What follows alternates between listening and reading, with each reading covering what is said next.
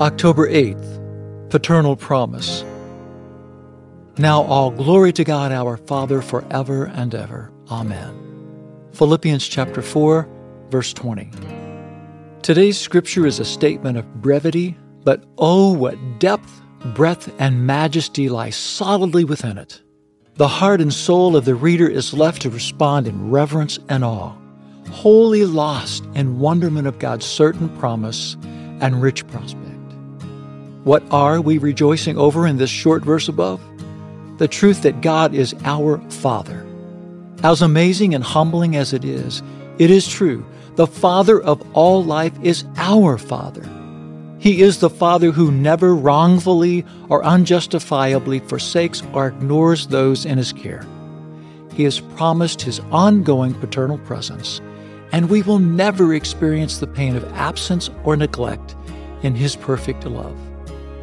As sons and daughters of God, not only does He promise us His presence throughout our lives here on earth, but also that we will be with Him for eternity as well. All glory to you, God. I worship you and exalt your name. You are holy and you are magnificent in all your ways. I praise you. My heart is overwhelmed with awe and gratitude. You are the Father of glory, the Father of life. Amen. Our Father in heaven, may your name be kept holy.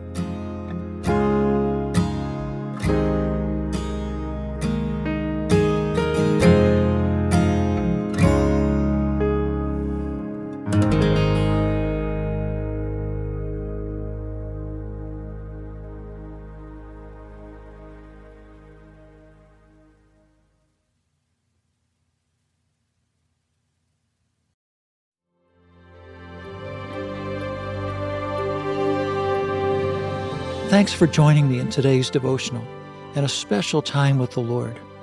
For more content, be sure to check out our blog at awakenthedawn.com. Follow us on our Instagram at Awaken the Dawn Daily and Facebook at Awaken the Dawn. We also have a Patreon at patreon.com/awakenthedawn if you would like to support our work with Hope Village.